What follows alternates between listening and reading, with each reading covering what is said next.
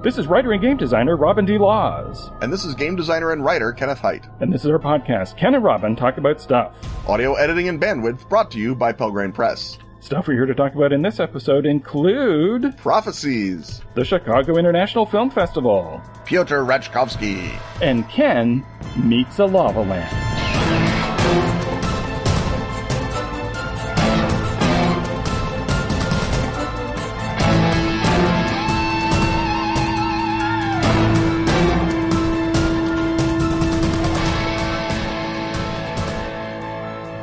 This is the part where we talk about murder. Right, Murder of Crows, that is. Atlas Games' macabre masterpiece of murderous mayhem. Murder of Crows is a card game. It's got 5 basic kinds of cards, 1 for each letter of the word murder. You win by spelling the word out in front of you. But each card also has a snippet of flavor text. And when you spell murder, you can read your card's flavor text out loud in order to hear a clever little story about how the homicide happened. Like magic! Murder of Crows is easy to learn. And gorgeous Edward Gorey meets Caligari. The demo crew at Atlas sells this game like crazy when they show it off at conventions. But somehow it remains less well known than it deserves. Ken and Robin to the rescue! Exactly. Now you and I, Ken, can be found in Murder of Crows. That's right. Anyone who buys Murder of Crows as part of this limited time promotion will get special Ken and Robin cards for their Murder of Crows decks. We're pretty great, too. In the parlance of the game, we're 3 crow cards, which means it's hard to stop whatever nefarious no-good we get up to. And as always, Tom Denmark's art is wickedly beautiful. And spot on. Yours looks fetchingly Batrachian. The deal is this. Head to atlas-games.com/murder Ken and Robin. Oh, dear. Buy Murder of Crows. And get the Ken and Robin promo cards. You may never have the chance to commit such foul deeds again. Foul deeds perhaps inspired by the need to read out loud URLs. That's right. Not with the two of us, anyway. Head over to atlas-games.com/murder Ken and Robin. Or follow the link in the show notes. Yeah, follow the link in the show notes.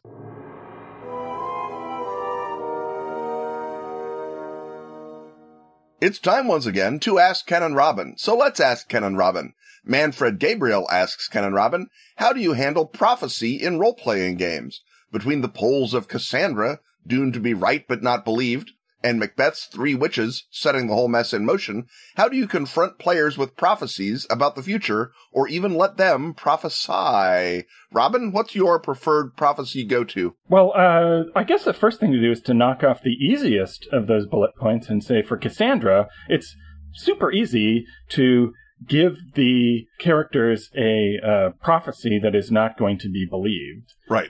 Because you can just make sure something horrible happens that they then have to cope with.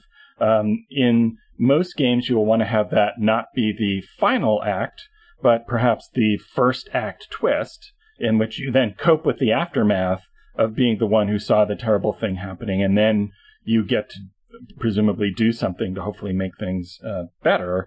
Because, of course, the problem with prophecies is if they are absolutely reliable and understandable prophecies, it feels like your freedom of choice as a player is taken away from you. So I guess the other thing you would want to do with Cassandra is prepare the players pretty early on for the likelihood that they are not going to be believed, so that what they can do during even that first act when they're running around saying, hey, you know, the volcano is going to blow. I've seen the volcano very clearly. And they're like, oh, no, our anti-volcano technology works fine. Here's the specs. See, it's the same people who run nuclear reactors in Japan. They do a great job. Don't worry about it. Go back to your lab, Jor-El. Yes, exactly. So that you know what's coming. And so already you can start preparing, putting your metaphorical baby in your metaphorical spaceship, so that, again, the amount of time in which you are constrained from useful action when you know that what you're doing is futile is pretty short, and the amount of time in which you're prepping for the disaster that you know is going to come is really your main focus, because nobody wants to run a prolonged session where you just keep getting shut down and shut down and shut down. So even in that, I would be inclined to play out the first scene where you go to the Volcanologist League to alert them to the status of the volcano, and they shut you down, and then you play that scene out in full, and then maybe you do a briefer scene where you run to the political authorities, and then you might even montage and then for the next 3 days, until you realize no one's going to listen to you because no one wants to hear it, and then sort of quickly move on to giving them a range of choice. The trickier thing is having a prophecy that they want to come true, but realize that, it's a prophecy, but the prophecy probably measures, you can't just sit around at home if it's foretold that you will be the one to take the magic sword to the mountain and overcome many obstacles and finally thrust the magic sword into the mountain and open it up and release the river of fertility that will save the land. You still got to do stuff. You can't just be, sit on your nice, comfortable hobbit stool at home and wait for that to happen. It can't be 100%. You know that, so you have to have a prophecy where there's caveats. If their hearts are right and they decipher the code of the three, and you don't know what the code of the three is, so that the prophecy points to different stations of your mission, but doesn't guarantee that you're going to succeed. Because again, that's something that works in narrative, but not in interactive fiction like role-playing games. Well, you could even have a prophecy that guarantees that they're going to succeed, right? It's like, you are the one who is born to thrust the sword into the mountain. And it could even be, that the oracle leaves it at that. You're born to do that. And then they're up there, confident, well, we're going to thrust the sword in. The prophecy said, look how easy these gnolls are to fight. And then as the gnolls sort of back away, here comes the gnoll shaman who says, you're the newest sword thruster. Excellent. I've needed more sword thruster bones for my research. And if you even just throw one other credible supernatural, and it's not even like the prophecy is wrong, because you can say that whoever is going to thrust the sword will have to beat this guy, which means he's going to have to take the trophy made from all the previous sword thrusters and use it somehow. Oh, I was born to do this, but so were 500 other guys. Yeah, this is not good. 500 gals. And that's the advantage of F20 is that there's no sole source prophecy, right? Right. That you got your prophecy from Osiris, and Osiris never lies except for, the last day of the month when he's, that time for him. But, you can, go to, the god of the orcs, Scrooge or whatever he is, and Scrooge has got his own set of prophecies, and you can cast divination, and divination will give you the sort of very, blank answer to two questions, but they're not going to be, will I succeed, won't I succeed? They're more like, how many gnolls are there on the mountain type questions, right? Right. And so without, omniscience, that makes your job easier. And, also you can have a world where some, prophecies are false prophecies, and sometimes people in all good faith and goodwill receive emanations from demons. So was this a prophecy sent by a gnoll demon meant to lure you up to the mountain so that he could take your sword and use your bones for his experiments, or is it a valid prophecy? Now, I was going to say, if the prophet is an NPC prophet, then you have the question of their agenda as well as their source. I mean, they might not be getting the information from demons. They might either be manipulating the prophecy for political ends, like the Pythia was supposed to have done, the prophetess of Greece, or they might be wrong because they're stoned out of their mind on bay leaves, and so they can't really, parse everything that they saw, or they've got a even truer prophecy, but they know lying to you about the prophecy is the way to make their even truer prophecy happen. And then as you keep going, and there's a lot of obstacles on the way up this mountain, but no, the Pythia said that if we just, kept going and then finally they get to the thing where, there's a chained up hero and he's like, finally the sword is here. Great. Just chop off my chains and I'll take it from here. And they're, hey, what's that about? And it's like, no, the Pythia knew that you would, be up there and that at least one of you would get the sword to me. So problem solved. Give me the sword. And now maybe you're both prophesied to bring the sword at the mountain, but whose prophecy outweighs, right? Right. And then, of course, there's your good old ambiguous prophecy. That's the witches in Macbeth, where everything they say is true, but, Birnam Wood is coming your way. What? So that there's always a way where you can present, as long as it's an iambic pentameter and somewhat poetic, there will be room to surprise you with what the instigating prophecy given to you by the non-player characters. If a prophecy contains a simile or metaphor, you're probably in trouble. Yes. You're safe as houses. The players are in trouble. The GM is in good. And so I guess the next question is prophecies given to the players. And I think there's all sorts of cool ways that you could do that. If you just say, I think, to a player, oh, give me a prophecy that you receive, I think you want to make sure that you don't have your legalistic, tongue-in-cheek, subversive player field that one, that you want to give it to someone who's going to, take it in the spirit in which it's given. So, say, bring me a prophecy for next week. That's your homework. Make sure there's at least 3 metaphors and 2 ambiguous images. Or what you could do is you could hold up a series of images to the player. It's like, oh, well, yes, you have a prophetic vision. Hold up picture of tiger. Hold up picture of tree on fire. Hold up picture of river with frogs jumping into it. There's your prophecy. One of the things about prophetic characters in fiction, there's been a couple of TV series over the years where there's a psychic detective, and they're cheats because psychically, somehow the detective gets more psychic vision as the episode continues. So really the psychic just has to not, wait until they get the final psychic vision at the end that tells them what to do. But in a role-playing game context, I think that actually works a little better where, now that you've seen the tiger, you get another vision that brings into context the tree on fire. The tree on fire. And you see now that you escape being eaten by the tiger. You see now that there's a ring of gnolls around the tree on fire. And look, you see smoke off in the distance. And I guess that brings up another point, which is in any prophecy scenario, you want to make sure that you have a group of players who enjoy clear signposts showing them where to go next. Because there's you hear a lot of people who are very concerned about railroading online, and we've talked before about how there's 16 different definitions of that. But one of them is just that I think a lot of people want a pure kind of sandboxy experience where they just have absolute choice at all times, and they don't care how plotty the thing is, and they can always find on their own something to go and poke.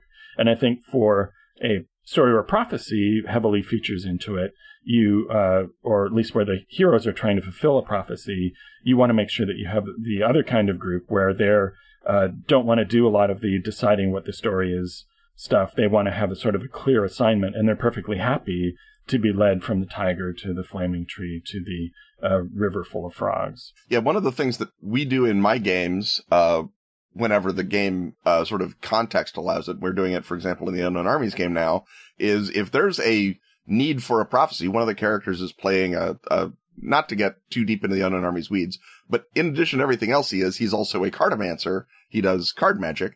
And so we got a deck of William Blake tarot cards, and we do a reading. If we feel like, if he's like, I want to find out what's going on and I'm going to ask the cards, I say, all right, let's ask the cards. Bam, bam, bam. There you go. And much like your tiger, tree on fire, river of frogs, except in this case, it's William Blake and the tarot, which combine to create all manner of dubious and exciting images that mean anything you want them to, because Blake is a brilliant artist and the tarot is a game for fortune tellers to rook people with cold reading, or it is now. Obviously, it began as a really complex game of bridge. And another thing that would be fun to play with is just the knowledge up front that the people giving the prophecy are giving you the most probable thing that they see happening now, but it's a world where free will exists, and as long as anyone has free will, all they can do is see the most likely outcome of events as they are currently progressing, so that every time you do something, that changes the most likely outcome. And so that can, and that could even be done in like a science fiction context, right? That you either have an alien species who has the ability to read probabilities. You could have a superhero that does that as well. Or an AI. Right, or AI, or, you have a probability reading matrix. It sounds sort of Asimov-y. And with all of those things, it can sort of give you a progress report to how you're doing, right? That if you meet the tiger and, wrestle it and it gives you its secret, then you're told, oh, well, your chances of reaching the Frog River and unblocking whatever flow in reality is threatening the world, have now increased to 65%. And then you go to the tree on fire, and there's gnolls there, and they push you back, and then you check your compass of fate, and now you see, now we only have a 52% chance of doing whatever it is we're supposed to do at the River of Frogs. And so that mechanism, rather than sort of taking away suspense by spoiling the ending before you get to it, could increase the suspense. So it's like you now have a metric to see how you're doing. And of course, as GM, you could just be, wildly making this up as you go along, or you could figure that, you could have different mechanical signposts of, you could total up how many hit points everybody has taken and how close they are to death, and that somehow correlates to how far back the compass goes, or what have you. So there's all sorts of space to play there with the idea of limited but mathematically measurable prophecy. That also sets up the great sort of out of the prophets have agreed that this is the crucial time when the forces of good and evil are balanced, and you can tip the scales by your actions. And in a way, that prophecy is just saying, this is a role-playing game. Yeah. You are now in a thing that is supposed to be exciting, and you are supposed to make big decisions that will affect the world, not just dick around stabbing goblins. And so a lot of the prophecy exists sort of just as motivators. I mean, it doesn't really have any tactical use because it's so vague, evil is rising. It's only tactical advice is at the end, not during. So it's, make sure you stab that sword into the mountain. What do I do? What's going to happen on the mountain? Are there goblins? Are there gorgons? Gnolls? Anything? Well, I don't know. Probably something that begins with cheese. Sure. But in terms of the prophecy as sort of the whole, full on vision of the headlines of the newspaper for the next week, or the image of your character doing something specific in the future, that's a little harder to work in to a game. And that's sort of maybe should move into its own more detailed segment. But I think that obviously it's a truism that the more details you've put in your prophecy that you feel obliged as a GM to honor, the more work you just made yourself, right? Right. Because in Macbeth, I guess the first element of the prophecy happens right away, and then there's another two elements of the prophecy that come into play at the end. But it's not like after that, Macbeth isn't hanging around wondering when the prophecy is going to take place. He thinks he's in the clear. Mm-hmm. He thinks the rest of it is not going to come down on him.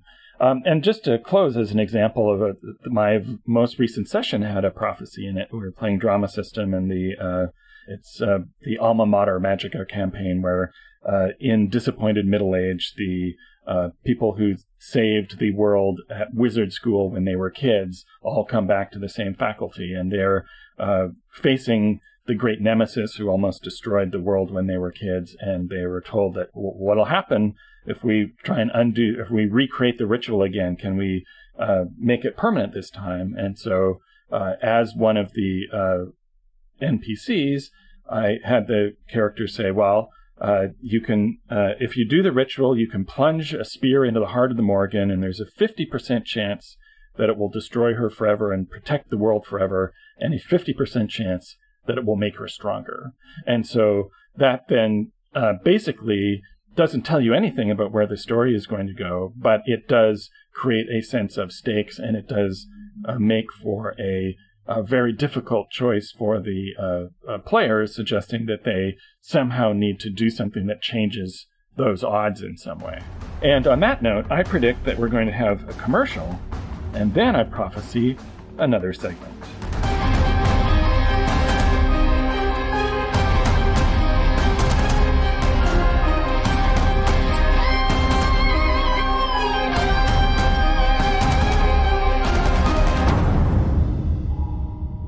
The Escapist calls it gaming's most insane supplement. After a century of secrecy, 3 months of non-stop publicity, and a record-breaking Kickstarter campaign, the Dracula dossier is finally available for you, the home listener. Not just Dracula Unredacted, the true first draft of Bram Stoker's novel, an after-action report for British intelligence, annotated by 3 generations of MI6 analysts, but also the massive director's handbook that allows you to follow the clues dropped in the pages and in the margins of that uncanny document. Follow them, that is, to any of 200 different encounters, eerie objects, dangerous locations, and conspiratorial organizations, and enigmatic NPCs, any of which can be an innocent or turned by Edom, or a minion of Dracula himself. Pretty clever, eh, Robin? Bet you wish you'd thought of that. Yeah. Thus creating an improvisational, collaborative campaign for Night's Black Agents, strangely similar to Robin's own Armitage Files campaign for Trail of Cthulhu. Strangely, but with more vampires. Way more vampires. Because the Dracula dossier blows the lid off Operation Edom, the rogue MI6 task force using Dracula to stop terror in the 21st century. But Dracula cannot be used.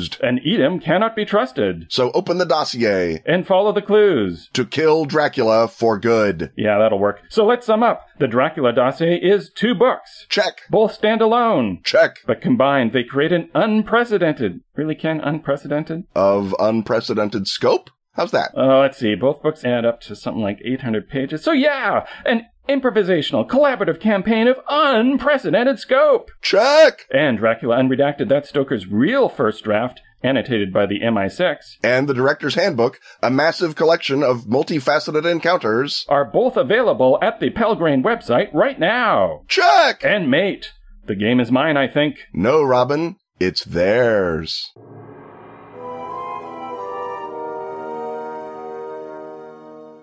The length of the lineup, the shouted exhortations to make sure that we've separated all of our tickets before we submit them to tearing, and the grumbling of people behind us saying that this is not as well run as it was last year, tells us that we are once again in the confines not just of the Cinema Hut, but a particularly film festival-y Cinema Hut. And in this case, it's Ken's baby, in that he goes to it. And in no other sense. In no other sense. The Chicago International Film Festival, which this year was your assault on the festival was somewhat blunted by your need to watch a whole bunch of Dracula films. Mm-hmm. Some of them perhaps not as good as films that you would have seen at the festival. Perhaps. But you did see a number of films, so we're here to talk about those. And the first of those is a film called They Look Like People, which is a great title, directed by Perry Blackshear, and that's an American film. That's an indie film, I take it? Yeah, it's an independent movie. The guy basically is directing. It's low budget in the sense that it can't possibly have cost any money to make. But it's not filmed in a low budget way. I mean, everything is totally professional sound and cinematography and editing and everything else. It's a really good movie. It just looks like a movie that, because it has 2 unknown actors and and was, shot basically in pickup locations in Brooklyn somewhere, can't have cost any money to make. But it is an independent production. Blackshear's the producer as well as the director and the writer and the cinematographer. So, he's right there. That's 4 salaries saved. So the premise is? And the premise is that one character, Wyatt, is a sort of drifter. He's the best friend of the character Christian, and Christian has a good job in New York, which he is sort of trying to get better at and trying to sort of come to grips with the fact that his girlfriend has left him, and he's sort of reinventing himself. And at the same moment that he's doing that, his buddy Wyatt comes back into his life. They're best friends from forever. And so, because Christian is a good guy, he invites Wyatt to stay with him, even though he senses that Wyatt is, doesn't have a job, isn't here visiting any other friends, is just sort of adrift, but he's reaching out to him and being a good guy. And so it's really a movie about their friendship, with the twist that Wyatt is convinced that people all over the world, and all over his social circle have begun turning into demons, including his Wyatt's longtime fiance. And he has left North Carolina or wherever in some, murky circumstances. We're not sure what happened. We're never sure what happened. And that's the great hallmark of this movie. We're never sure whether or not Wyatt is actually seeing demons and we are in a straight up demon movie, or whether Wyatt is a guy who desperately needs psychological care and we're in a, this guy could snap and kill everyone in the movie. And so in that way, it's much like Frailty, but it's a millennial sort of Frailty in Brooklyn with just these 2 guys. And so it's about friendship and and personhood, not so much about family, the way that Frailty is about. And so it's a different dynamic, but it's got the same sort of big question of, here is an overwhelming outside force. Is it true or is it not true, right? And in terms of the shooting style and the score, is it styled as a horror movie or is it styled as an indie drama? It's kind of styled both, right? I mean, the score is not a horror score, but there are the occasional jump scare, and it is definitely filmed in tones of creeping dread, right? You are horrified or terrified, I guess, depending on your definitions, as the movie progresses, but you're not sure why. You're not sure, am I horrified because this poor guy is surrounded by demons?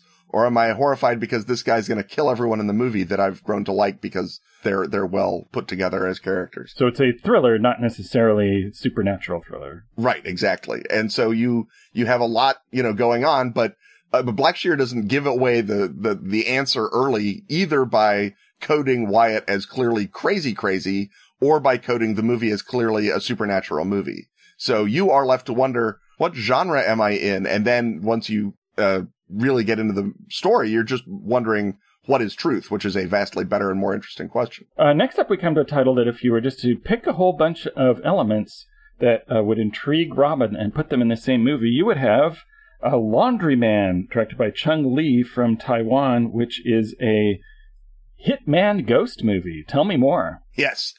This movie, it was sort of one of those ones where we had a number of things that were possibly good, like you say, hitman and ghosts. And then we also had things that were, well, I don't know, maybe they're not so good. It's referencing Wong Kar-wai, and it's about, the beautiful, sort of growth of emotion. But fear not, it's a hitman ghost movie that just looks really, really pretty and has that same sort of wry, not so much ironic look, but detached look that Wong Kar-wai gives to movies. But the action is very post-born. Our hero, the hitman, is just sort of haunted by all these people that he's been killing pretty much. And they're like living in his apartment and talking to him, and he sees them all the time, and it's really messing with him. And so he goes to his boss, the woman who runs the dry cleaners that he works out of as his cover. And he's like, I've got these ghosts. And she's like, don't worry, I'll send you to the best medium. She's totally hot. You'll like her. And he goes to the medium, and we're never quite sure if the medium believes in ghosts at the beginning, but she absolutely is like, oh, you've really got ghosts. You've got a serious ghost problem. This is going to cost a lot of money. As ghost problems do. As ghost problems do. And so we are then simultaneously, we're in sort of the hitman movie genre, and all hitman movies are about, does the hitman stop being a hitman or not? And then we're in the ghost movie genre, plus some martial arts every now and again, plus a good old fashioned thriller, like what's going on with these ghosts? What's happening? What's the story? And so as we go through that, and the ghosts start saying, oh, what I want is for you to kill people, then mostly the people who hired him to kill them in the first place, then it starts to escalate, and the cops arrive, and now we have a cop characters on the outside asking the same question that we're asking on the inside. Really well structured, but it never slows down in the way that a Wong Kar-wai film might. All the emotion is observed, but it's observed while other things are going on. So it is not as languid as we feared, and it's pretty good without being just hyperkinetic or crazy. So it's part of that burgeoning sort of second stream of Taiwanese cinema that is more commercially paced and genre-oriented, and definitely something that I am going to keep a lookout for. The next item on our list is Hitchcock Truffaut, which we find sufficiently interesting that we're going to talk about it in December and give it its own segment. After that comes the 1920 silent Sherlock Holmes by Arthur Berthollet. Now, this actually ran on TCM not so long ago, but dratedly ran on Sunday night in primetime, which is a no-go area for our DVR. I don't know about yours. So you'll have to tell me about this early silent version of Sherlock Holmes. This is a recut by the French of the 1916 movie based by William Gillette on his stage play Sherlock Holmes, which he wrote basically because Doyle was sick to death of writing Sherlock Holmes stories, and he said, hey, maybe if I turn this into a play, all the mouth-breathing losers who just want Sherlock Holmes will go to that and leave me alone. and I will get more money from Sherlock Holmes without doing the work, which as a writer, obviously. There are worse reasons to do film tales than that. And so William Gillette does this great stage play, and it's hugely successful and popular, and it sort of really creates in the mind not only of audiences, but also of actors, how to play Sherlock Holmes. So when you see William Gillette playing Sherlock Holmes in the silent film, you can see Basil Rathbone, you can see Jeremy Brett, you can see Benedict Cumberbatch. They're all in that same tradition of the imperious Sherlock Holmes. All the gestures and motions and body language are in so many ways just the same way. And you think, well, no, that's how Holmes is written. But if you read the Holmes stories, he's almost never imperious. He can be a jerk a lot of times, but he doesn't have that sort of, a lordly disdain for people. I mean, that is a solely stage Holmes in the way that, because Holmes, when he bothers to care about you at all, is always very nice. And, the sort of lordly, I'm above all you peons, I'm the star of the movie Holmes is a creation of of William Gillette. And it's interesting that having seen that, I now appreciated Robert Downey Jr.'s Holmes better because he's one of the few Sherlock Holmeses not to play Holmes like William Gillette does. And that becomes a much more interesting choice to me in retrospect. But anyway, this movie is because it's a French movie, they cut it up and they made it into a serial. So they would, end it on a big note. And then they would say, next week in this theater, come back to see whether or not Sherlock Holmes defeats the perils of the gas chamber. And like a lot of films in 1916, they're sort of they're discovering how to make thrillers while they're making the movie. So the thrills get sort of increasingly interesting as the movie goes along. That's how you want to do it. The peril of the gas chamber is, we're going to lure Holmes into a gas chamber and blow it up. And then Holmes gets to the gas chamber and he's like, the old Stepney gas chamber. And it's like, well, way to ruin that surprise, Holmes. Next up, we have Schneider versus Bax. Yes. This is from Belgium / the Netherlands. It's by Alex van Warmerdam. And this is a film I saw at TIFF. And I think you liked it one tiny tick more than I did. So why don't you remind people what this dueling hitman movie is all about? There's a hitman named Schneider, and he is called in by his weasel boss on his birthday to go and kill this guy, Bax.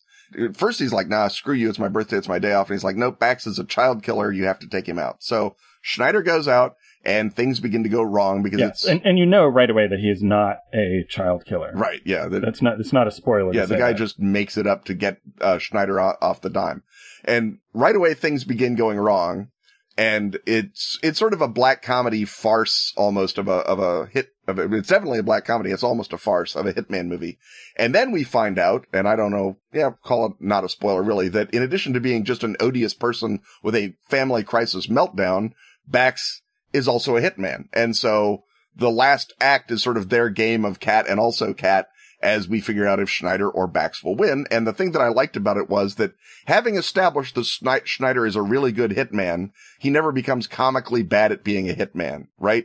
If the joke would have worked better if he's not good at being a hitman, they just take the joke out and they do a different joke, right? It's the universe is conspiring against them both. Right, yeah. And so it's a strong movie in that way. I liked the ending better than I thought I possibly could for a movie coming out of Belgium, although I think that it's a Dutch director making the movie in the Flemish part of Belgium, so a lot of the curse of Belgian film maybe doesn't stick to this one.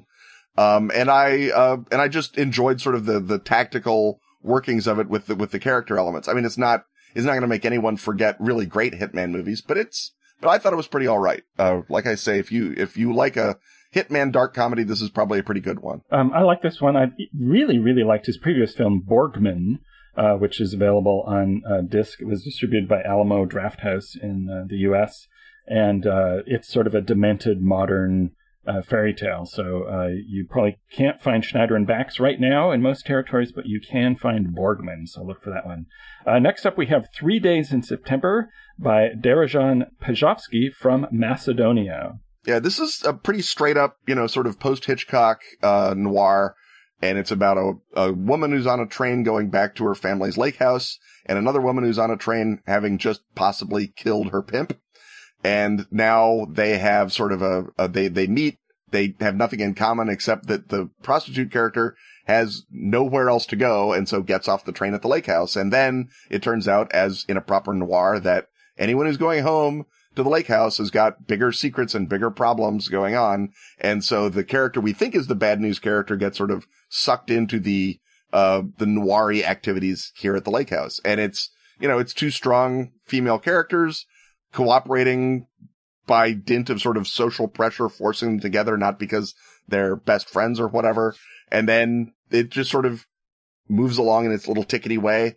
It's not as, what do I want to say? It's not as assured in the directing as Hitchcock. And the characters have a little more, they simultaneously have a little more agency and a little less interest than a Hitchcock character, which I guess is sort of the payoff you do for adding a little more realism to it. But still in all, it's a Macedonian noir, and how many of those do you get to see? And finally, a title that I also got a chance to see, not at TIFF, but at the After Dark Film Festival. I think we might have even been watching this on the same day. This is Tag by Shion Sono from Japan, one of 6 films the director has made over the course of the last year. So tell them about Tag. Okay. I'm not actually sure at what point telling people about Tag becomes a spoiler, because it's not actually as though... So tell them about the first scene, Ken. I'll tell them about the first scene. The first scene is a Japanese schoolgirl on a bus full of Japanese schoolgirls, and they're all teasing her, as Japanese schoolgirls will, and looking out the window and singing and doing whatever. And even as it's going on, you're thinking, this seems a little too over-egging the pudding here on these schoolgirls. This movie, I think something else is going to go on. Yes. And then, sure enough, something does, because while she's crouched down on the floor picking up a pen, a supernaturally powerful mega wind tears the top of the bus off along with the top of all the other passengers. And so she stands up on this bus running down this empty highway surrounded by this devil wind and coated in spraying blood of her classmates. And then the movie gets weird. Yes. There's exactly. I almost don't want to, there's a couple of really strong bits that happen early, and they're really disorienting when they happen. So maybe I won't even spoil that too much. Let us say, in a phrase that will come up later in this podcast, it is an existential mystery. It is, yes. With a perhaps unsatisfying solution, as happens so often, and may indeed happen later on in this podcast, you can say. Yes. And if I can thread jack the segment just a little, I saw this as part of a double bill with another Shion Sono movie called Love and Peace. And this is one that is going to get a limited release next year. And it is about a timid salaryman who is bullied by the other people in his workplace. He wants to be a rock star, but he's just too much of a mess. But one day he turns his life around by buying a pet turtle. But then after he's bullied by his co-workers, he, in a moment of weakness, he flushes the turtle down the toilet, and the turtle goes to a strange magical place where he begins to develop the necessary superpowers to make the master he misses so much a rock star. So the synopsis for this is boy meets turtle, boy loses turtle, and then it gets weird. Yes. And it's in the trailer, so this is not a spoiler to say. It's also a Christmas kaiju movie. Well, there you go. I liked Tag, and I really, really liked Love and Peace. Boy, was he lucky that turtle didn't connect him with the flushing. Because if you flushed a turtle and it develops superpowers, I think it's a 50... I think you're on the bubble whether it uses them to make you a rock star or kill you. This turtle is very loving. Well, yeah. He forgives him. But a loving turtle, as I have learned in similar contexts in Dracula movies, are the worst ones when they turn on you. Well, this one, things get crushed, but it goes a different direction than you might be expecting. But only hearts. Yes. And on that note, let us move to the next segment.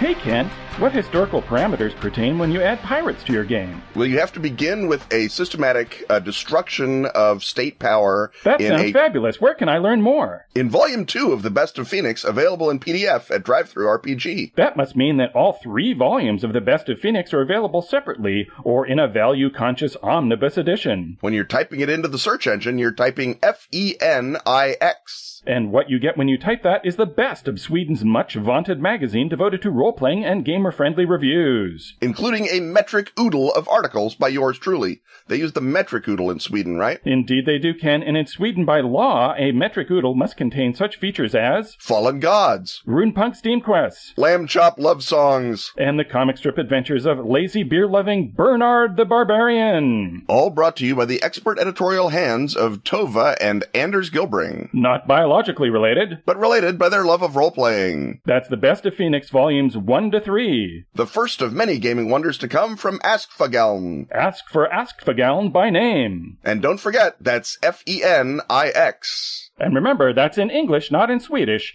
In English, not Swedish.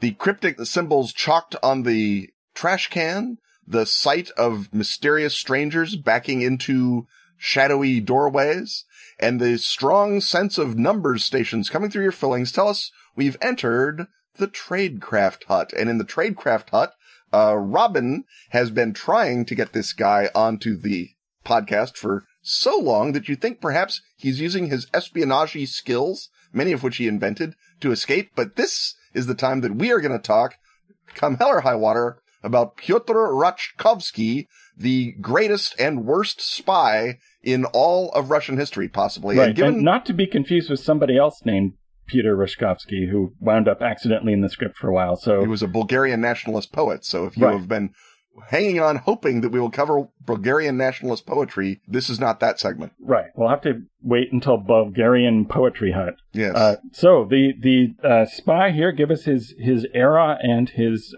context. Yeah, he works for the Okhrana, the Russian Secret Service under the Russian Empire, and he begins actually as a radical. He begins as a prosecutor in the sort of Department of Justice or whatever, and he's not mean enough to socialists, and so they fire him. And so then he drifts into the underground and sort of says, I got fired by the government. I hate the government. And the socialists are like, hey, good for you, Rachkovsky. You can be one of us. And then, of course, he turns them all over to the Justice Department and says, look what I did. I arrested a bunch of socialists. And they said, well, I like the cut of your jib, pal. And they make him first a leading double agent, then a double agent runner, and then they make him bureau chief for Paris in 1885. And Paris was one of the 2 centers of Russian imperial espionage abroad. Paris governed the West and Bucharest governed the East. And so they had these 2 big offices for the Okhrana rather, that are in those cities. And they sort of got to write their own policy and do their own thing, because if you were in St. Petersburg, where the Tsar could see you, policy kept getting changed, and it was always crazy because the Tsar was, the Tsar. But if you could pretend you didn't hear about it, you could just sort of run your own shop. And Rachkovsky sort of rises to the top very rapidly in Paris, not just the top of the Okranka office, but also to the top of the espionage, ecosystem there. He hires a bunch of former agents of other Western governments, British agents, French agents, former Sûreté detectives, and sets them looking for radicals and socialists. And one of his big shticks was he would find a bunch of radicals somewhere. And these are radicals in the emigre community who are going to cause trouble for Russia? Right. Okay. But he would also look for radicals in the local community that would cause trouble for the host government. So in Switzerland, for example, Rachkovsky agents find guys who are Swiss radicals who are going to set off a bomb or something, and they supply them with enough bombs and whatnot to make them look scary, and then they go to the Swiss government and say, look what we found in Switzerland, these guys who are going to blow up Switzerland. And then the Swiss authorities would arrest all these dudes and say, well, thanks, Okranka, that's really great. You can have access to our police records and see if you can... Right, so they get brownie points. Well, they get brownie points, they get intelligence sharing, and they really build up that sort of old spies network.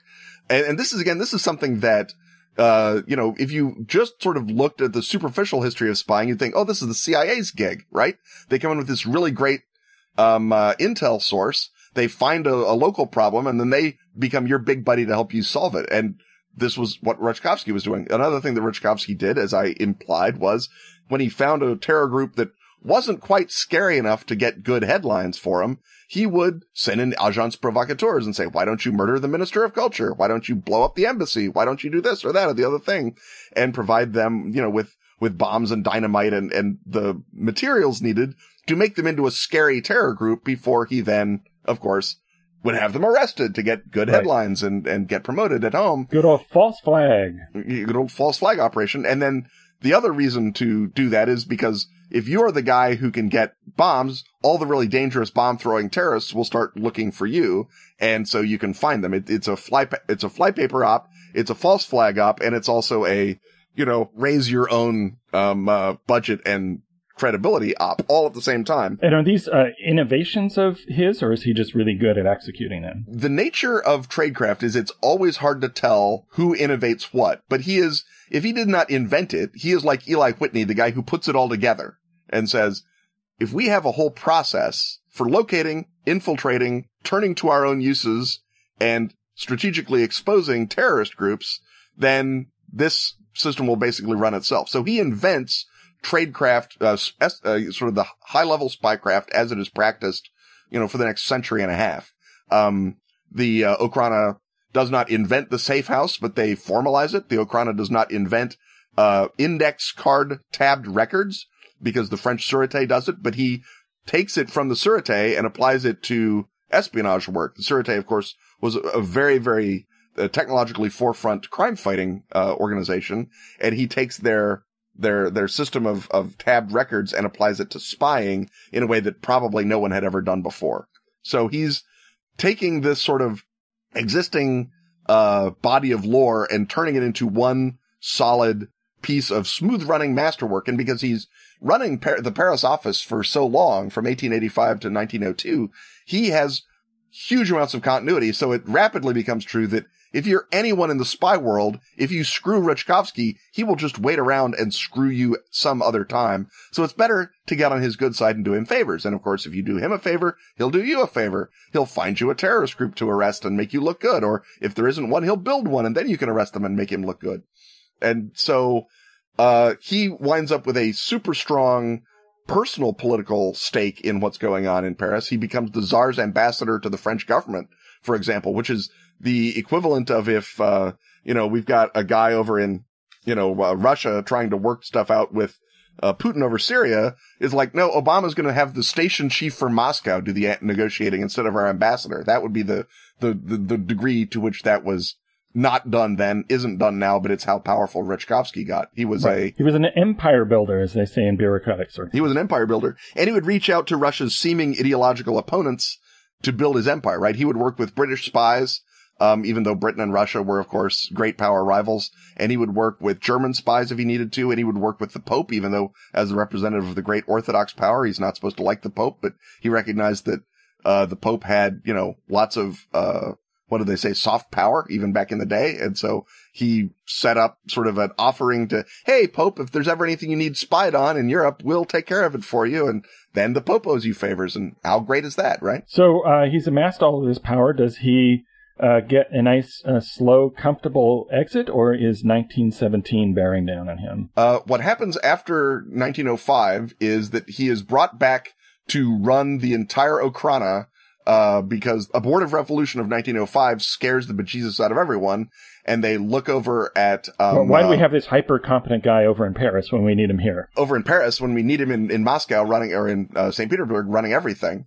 And he shows up there, and he, not being a dummy, probably sees the Bolshevik Revolution coming. Maybe he's got plans going, or maybe, as people keep saying, he was running half the guys. Like Stalin has an Okhrana file, and was certainly informing on fellow members of the Georgian Underground for the Okhrana. So it's like he was a weasel or something. Maybe he would, almost as if. Maybe he was running Stalin. Maybe he was running Lenin. We don't know, because he dies in 1910, and being a brilliant spy master does not leave, records around. And perhaps picks a fortuitous time to die in Russian history. Yes, he does.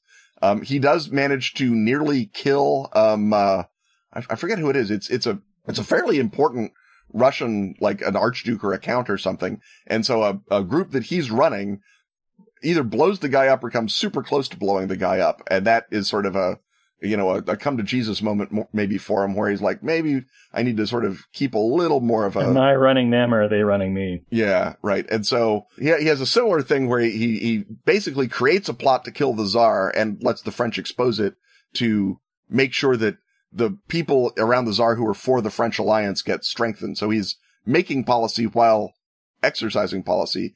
The other thing that he does is the forged letter from a political opponent to make them look bad, which of course the British would do against the communists later on with the Zinoviev letter.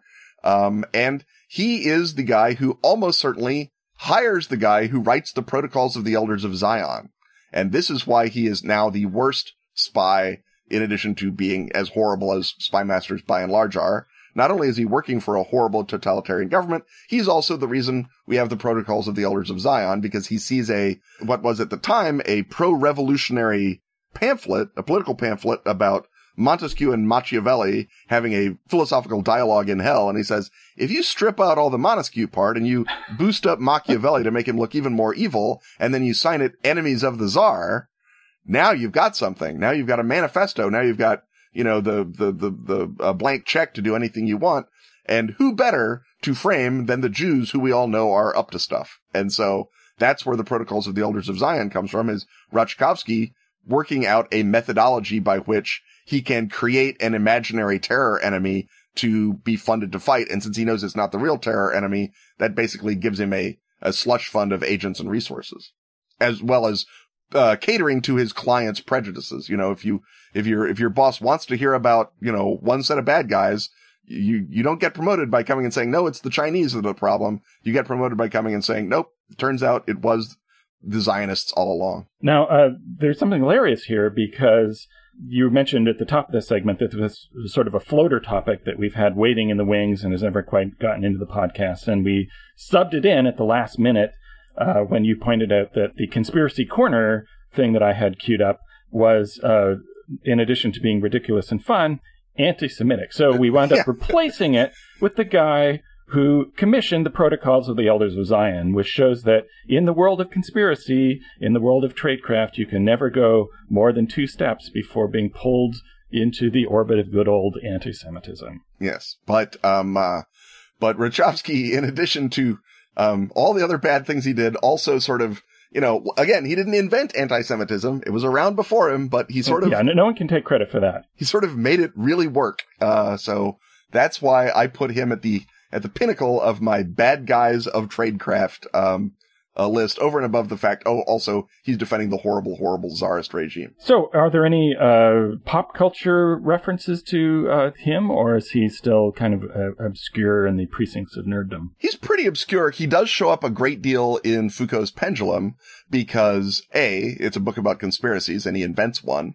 And so people like to play on the commonality of his name, Rachkovsky, with the name Rakovsky, which was an alias used by the Comte de Saint-Germain every now and again, and used even more by people who wanted to make him look like he was a pretender to the throne of Transylvania.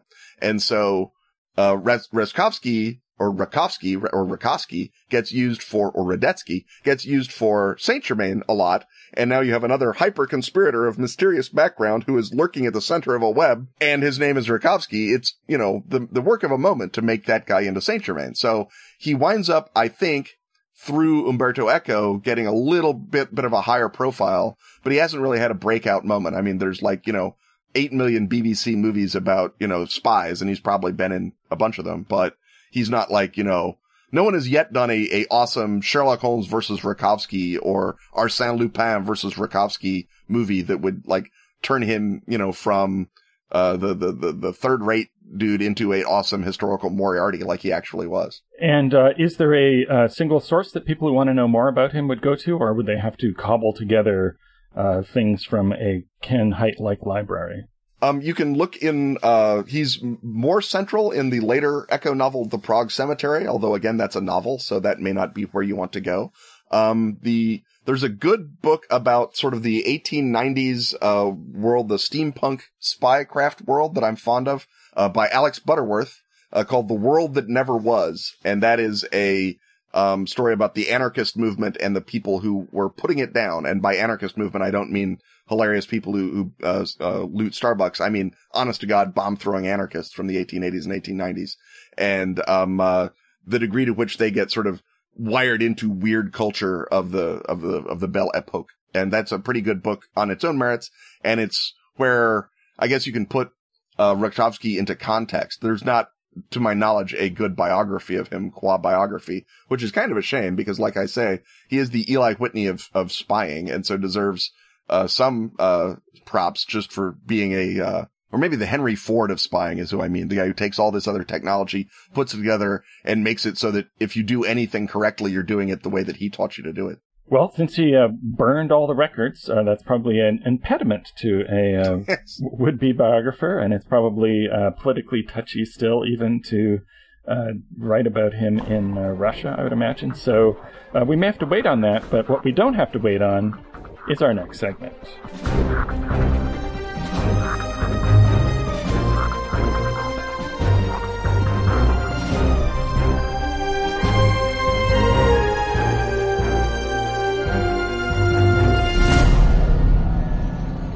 This episode is also brought to you by the shadowy strike force that is Arc Dream Publishing. Their Kickstarter for the Delta Green role-playing game has come to an end. With smashing success, funding a case locker full of stretch goals. From scenarios to setting notes to fiction and even a play. A play about a certain Yellow King. But as the team of Dennis Detweiler, Adam Scott Glancy, Kenneth Haidt, Shane Ivey, and Greg Stolze frantically burn the midnight oil to bring you all that rogue counterintelligence goodness, you can still catch a case of Delta Green fever. With such products as the source book that started it all, the original Delta Green. Countdown, its update to a fear-drenched new millennium. Or play the new Delta Green game with free quick start rules. They come with a scenario and pre-generated characters. Check out such terrifying fiction anthologies as Extraordinary Renditions. With a story by yours truly, or Tales from Failed Anatomies. With a special guest story by yours truly. Not to mention Strange Authorities. Or dare to swipe the pages of the twisted grandpappy of Cthulhuoid zines, The Unspeakable Oath. And stay tuned to this audio space for more Delta Green role-playing news. Plus an acid-tinged hint or two of the fall of Delta Green, the 60-set Gumshoe standalone game by our very own Kenneth Haidt. How's that going, Ken? I'm writing it even as we speak with 2 of my extra arms and my auxiliary brain case. So brace yourself for the coming flood of Delta Green from Arc Dream Publishing.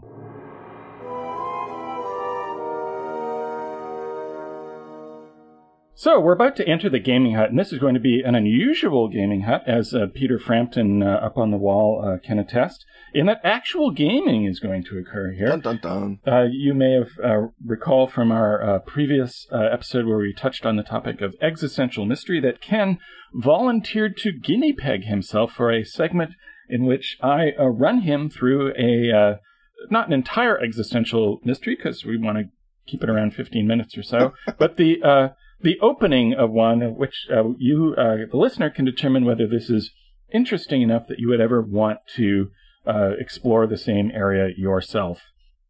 So, Ken, what is your character's name? All right. I need to know first, am I a putatively cool existential detective like Lemmy Constantine, or am I a schlub caught up in things? You are schlub caught up in things. I'm a schlub caught up in things. Okay. Then my name is Brian Harker. So, Brian, you are being driven in a pickup truck to your first day on the new job for the Roos Corporation.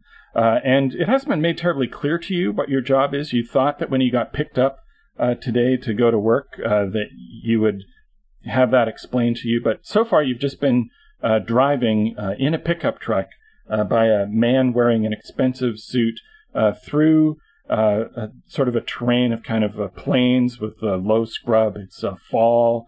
The smell in the air is sort of autumnal, but he's still kicking up a lot of dust. It's still kind of dry out. And he finally drives you to, in a sort of field with some rocks in it. There's one of those kind of trailer office-y sort of things that you would normally see in a construction site, but there's no construction site around. And he stops the truck. And indeed, I assume there's nothing around, right? It's like a big old Kansas plain out there. A little more rocky than that. There's some rocks, there's some trees, but it's pretty flat. Right, yeah. Pretty flat and featureless. And so he gets out of the truck and he says, here's your office, Mr. Harker.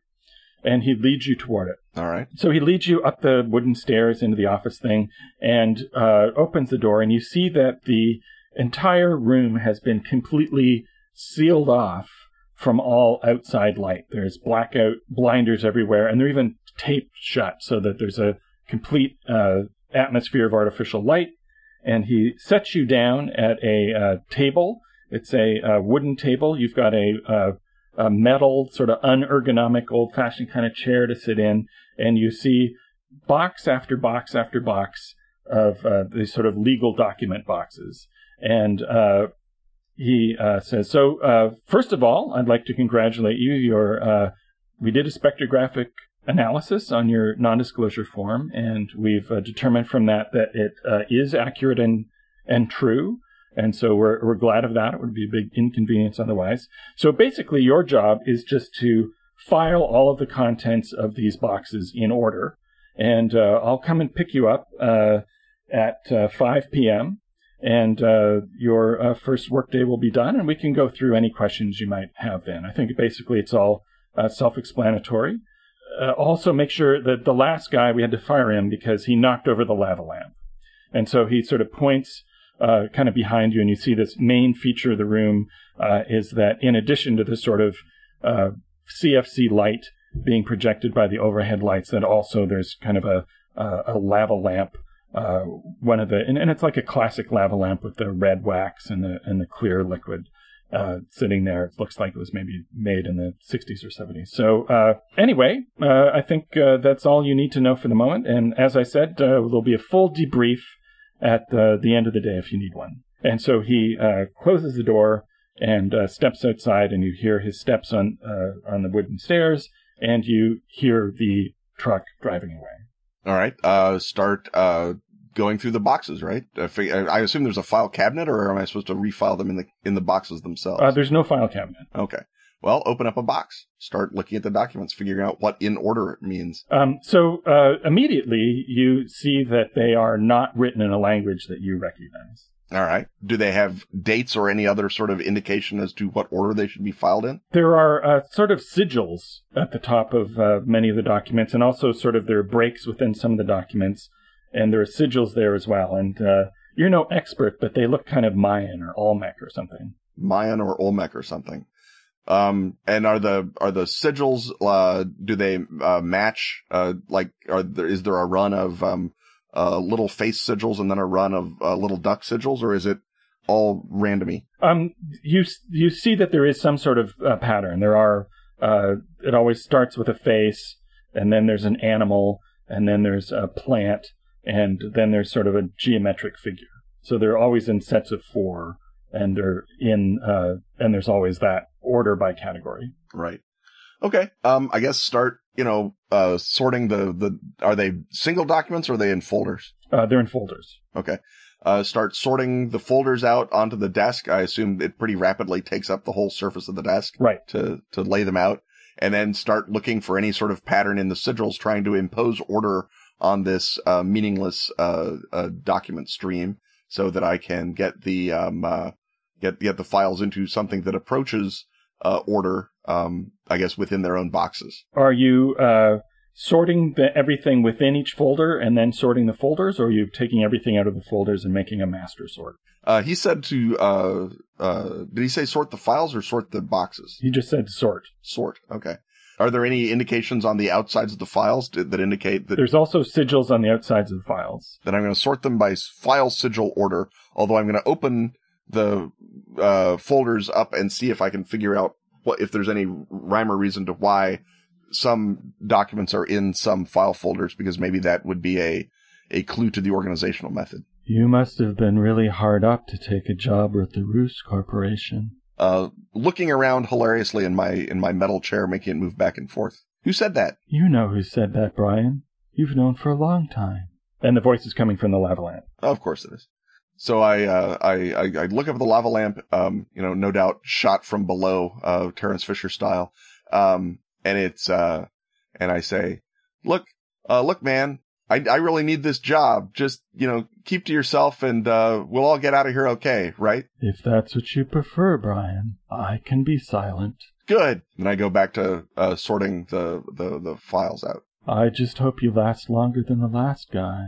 They told me that the last guy, knocked you over. That's what happened to him. Yeah, that's always unfortunate when that happens. Yeah, it'll be more than unfortunate if you keep messing with me. Very well. I'll just sit here and burble. Yeah, stick to your knitting. And then there's a big thump on the side of the office trailer thing, and it nearly sort of knocks you off of your chair. Right.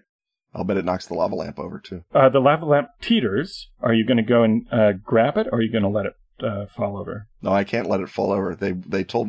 The one thing the guy said was, don't let anything happen to the lava lamp. That I can handle. I may not be able to file Mayan glyphs, but I can, by God, keep a lava lamp vertical. Thanks, Brian. What was that on the outside? I don't know anything about outside. I just know what happens in here. Well, I shoved the lava lamp back on the shelf a little bit to give it a little margin of stability in case the thump happens again. And I'm going to try to go back to my filing. And you feel another thump. This time the lava lamp is not disturbed, but you also hear this sort of hissing, keening noise that really curdles your blood. It just really deeply freaks you out, and you begin to sweat. Is it coming from outside or from the lava lamp? It's coming from outside. Okay. It's like, seriously, man, you got to tell me what that is. I saved you from falling over. I'm afraid that it might be the Shadow Man. The hell? It's like broad daylight out there. There's nothing to cast a shadow. Maybe you'd better go look, Brian. Yeah, you'd like that, wouldn't you? No, I would like you to stay here and guard me in case the trailer gets hit again. Really, I'm your most important job. I'm going to sort of look wildly around and then go to the window on the side where the hissing is coming from and peel up the tape and try and peek out. And there's sort of an outcrop of rocks, and you sort of see this strange kind of heat signature in the air over by the rocks.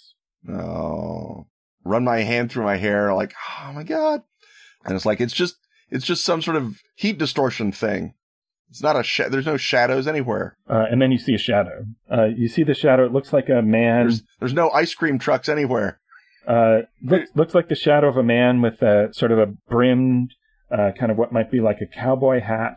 He might be wearing a duster. He might even be carrying a pistol. Mm. And the shadow is up over the rocks. Up over the rocks? Yes. So the shadow is being cast onto the rocks. Onto the rocks, right. But it's being cast from above, not from... the person who would be casting that shadow is not visible. Is not... But if they were visible, they would be standing in between me and the rocks? Yeah. Or... Okay, right. Oh, now there's a shadow. Now it's a shadow man, just like you said. He's wearing a hat. I don't think it's a good sign when the shadow man is wearing a hat. You'd better go fight him. I don't know. I'm just here to file things. I'm not here to fight shadow men. You don't want the shadow man to knock me over, do you? That's what he's trying to do. That's your number one job. As I can, he says, as long as he's out there, I can keep you from being knocked over. Boom! The trailer rattles and the lava lamp has gone flying through the air. I'm going to jump to catch it. And you succeed in jumping to catch it. Like a football. Probably coming down on the, to the extent they were ever organized files and scattering them all over the room. So yes, now the files are all over. You've caught the lava lamp. And he says, I think you'd better set me somewhere down really secure and go out. You don't have to fight him, but maybe you'd just better scare him off. Yeah, that'll work. I'm gonna put the lava lamp inside one of the boxes, right? So that, he can't fall over. I feel nice and secure here, Brian. And then I'm going to put the lid on the box and see if it shuts the lava lamp up. The lava lamp isn't trying to say anything. Okay, good. I'm going to go back to filing. Maybe I've hidden the lava lamp from this Shadow Man dude. Maybe if I just keep filing, everything will make sense again. Rock comes through the window and light starts streaming in through the window, and a beam of light strikes the top of the desk where you're filing, and you see that the letters that are hit by the light are beginning to fade and disappear. fade and disappear, not change or anything like that. They're being erased. Okay, I move the files out of the light and see if the letters come back or not. They are gone. They are gone. Okay. I pile up the folders as near I can in sort of a dark corner, not like super neat, just sort of more shove them out of the way. And then I got to go out and deal with this rock throwing Shadow Man jerk. And I say, I got to go deal with this. He just threw a rock. Yes, I guess it is a very good idea of yours to go out and deal with it, Brian. Is there anything in the office that could be even remotely considered weapony, like a letter opener or a heavy phone or anything? There's a selection of cutlery, and there's like plates and dishes and sort of the contents of like a picnic basket. Okay. A bottle? As you're going through the picnic basket, you find a strange device sort of down in the bottom. It's a metallic ring. It's about sort of a foot in diameter, and it has this sort of grabber on the end of it. It looks like something that you might see in a science fiction movie. Oh, well, there you go. It's a Krull. I'm going to take it. And so I grab the Krull and I go out the door of the trailer. Is the door it's on the opposite wall, I assume, of where the rocks and Shadow Man have been, right? Yes. Yeah. So go out the door of the trailer and kind of try and sneak around and see if I can see the Shadow Man dude or whatever. And you can still sort of see the shadow, and judging from the shadow, the invisible dude is coming toward you. Okay. I'm going to try and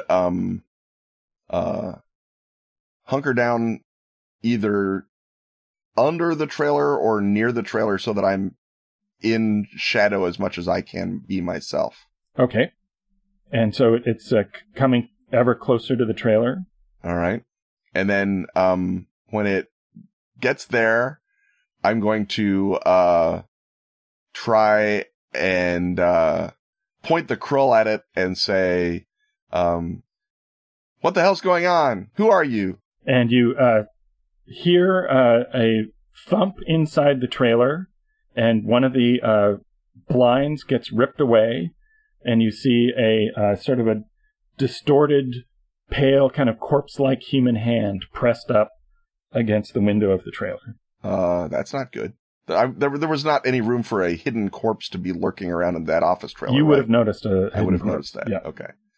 So, is the Shadow Man still out here? No, the shadow is gone. Shadow is gone. Okay, I have to tear ass up back into the trailer, running and generally demonstrating no athletic or martial skill whatsoever.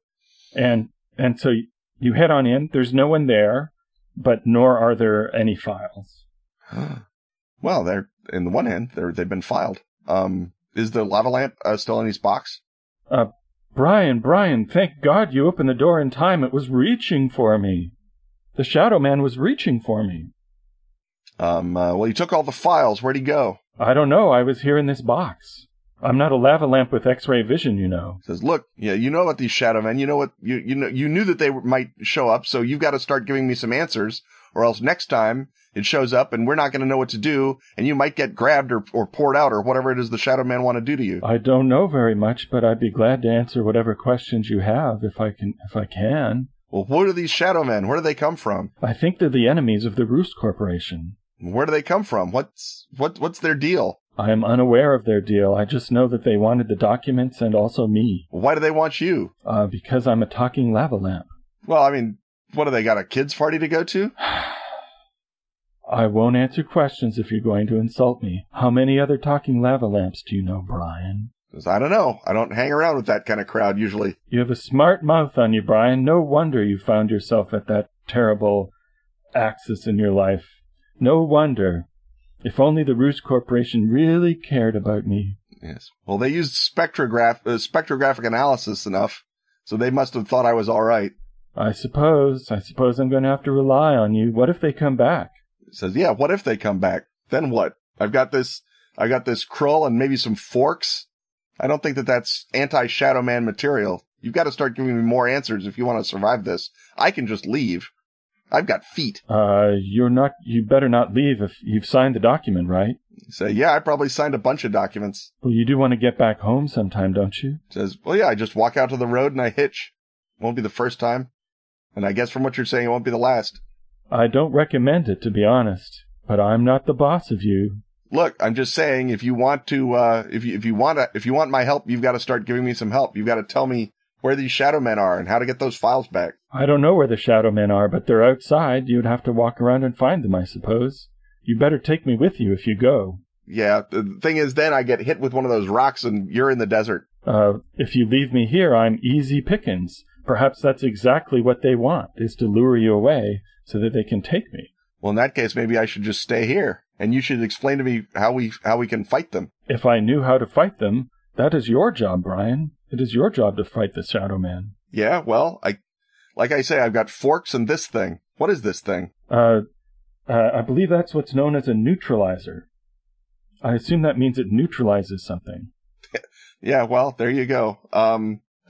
How does it work? I'm not sure. I don't have hands and I'm unable to manipulate complex objects. Did you try pointing it at the Shadow Man? Yeah, but he just sort of went inside, I guess. Did you run up to the Shadow Man and try to grab him with the grabber? He was gone. What grabber? That grabber mechanism there on the end. The sort of claw-looking thing. I say I just pointed it at him and then he vanished. But it turned out he was inside from what you say. Only he wasn't a shadow, he was like a zombie. Well, I suppose your choices would be to wait here for Mr. Staff to come back at 5 p.m., or to try and rectify what has happened and to go out onto the plains. There will be an intercut scene of Harker sort of sitting with his head in his hands, looking at the neutralizer, desperately casting his eyes around the inside of the office, and then either cursing or smoking or something to indicate general despair, and then pick up the lava lamp and the neutralizer.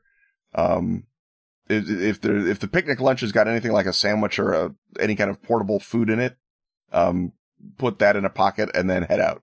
So you walk for a little while, and then in the distance you see something that looks like it might be someone lying in sort of a pool of kind of a sandy area. It looks like it might have been part of a quarry earlier, or like a sand pit or something. And you see that there might be someone lying there.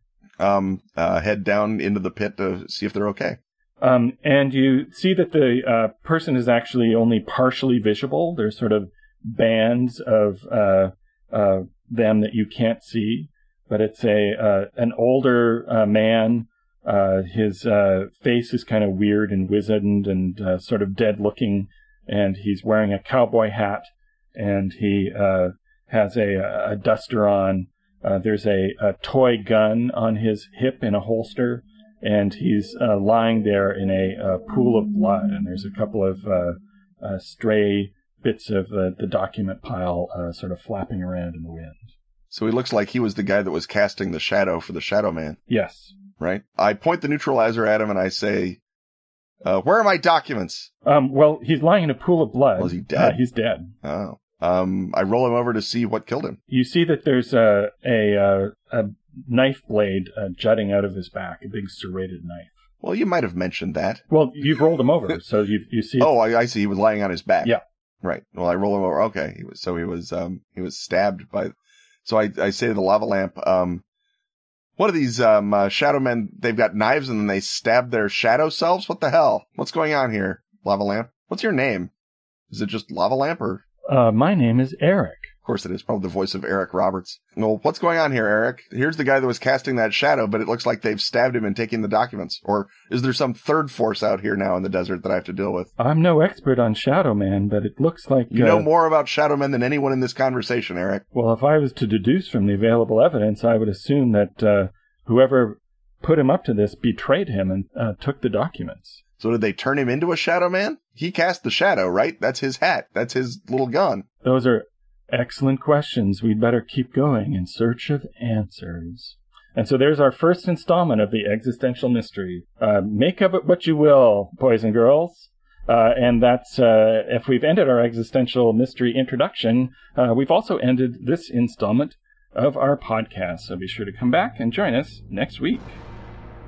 Stuff having once again been talked about, it's time to thank our sponsors. Atlas Games, Pelgrane Press, Phoenix, Arc Dream, Dork Tower, and Pro Fantasy Software. Music, as always, is by James Semple. Prove prophecy dooms unwarranted by hitting the donate button at KenandRobinTalkAboutStuff.com. Join such patrons as Norman Dean. Is there Ken and Robin themed merch you'd like to see as part of our upcoming Patreon campaign? Then leave a comment on the blog post for this episode. On Twitter, he's at Kenneth Hite. And he's at Robin D. Laws. See you next time, and once again, we will talk about stuff.